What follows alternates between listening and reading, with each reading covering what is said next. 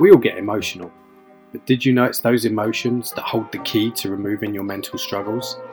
My name's Jay Roberts, and this is what we're going to talk about on Emotional Talk.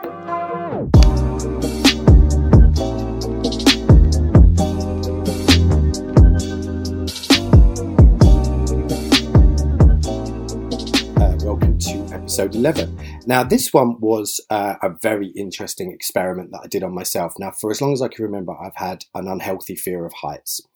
And during a family holiday to Spain, I was with my son. He would have been about 8 at the time, 9 at the time.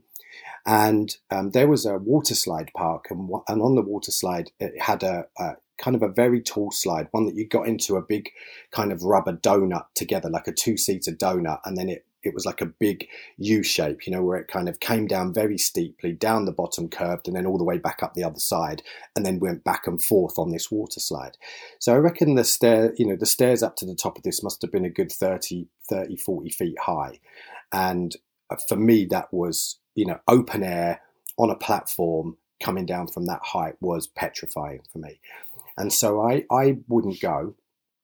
And my son was going to run off. And anyway, he came back literally a minute later and said, I don't want to go on there. I'm scared of heights. And that for me was terrible, because I think the thing with phobias and fears like this, they're mostly learnt and passed on. And I thought, well, I'm passing this on to him, so I've got to face it. So I grabbed the thing with him and said, look, let's go. And then I thought, well, let me try something. I know that moving towards the pain of something internally, not physically, but moving towards the pain of something internally, and actually focusing on the biggest fear of it amplifies the emotion and actually peaks it and then almost pops it. And so I thought, I'll try this. So I'm at the bottom of the step. And I close my eyes and I imagine myself, my breathing's really heavy, by the way. I imagine myself up on the top step and looking over. Now this, for me, because I'm quite visual, I could imagine that, and the feelings were immediately evoked of what that's like. And so I imagined myself leaning over the top, looking at the top, and staying with that emotion. I could feel it building. My breathing was getting heavier. I was still on the ground. Remember, we're in a queue on the bottom step. But I stayed with that thought of just imagining looking over, and I felt the emotion peak and peak and peak. And that intensity, that fear feeling, it just grew inside. Then all of a sudden, it was like it just kind of popped. Like there was a kind of internal and it just dropped away. It dissipated. And I thought, okay, I actually feel calmer.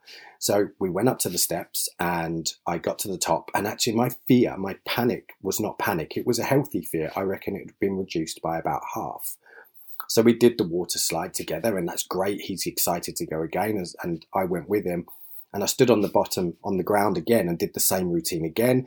I felt it go up, but it wasn't as severe a feeling inside, but it went up and peaked. And then again, the same thing, a little kind of internal, and it just dissipated again. So I did that 3 times, and my fear of heights was reduced by about 80% in about 15 minutes. And still holds to this day, because we went to the same water slide park the following year, and I went up to that slide with him to see if the effects were still in place of what I'd done the year before, and they were. I had a twinge, but it was nothing like a paralysing fear that would stop me from doing anything that involved any kind of heights at all. So, interesting story, one to use. Mental health struggles have a foundation in our emotional life experiences. But if you know how to get to them and release the emotion attached to it, you can literally change the game for yourself. We've discovered how to do that. I'd love to share more with you. Visit us at www.emotionaltriggermethod.com.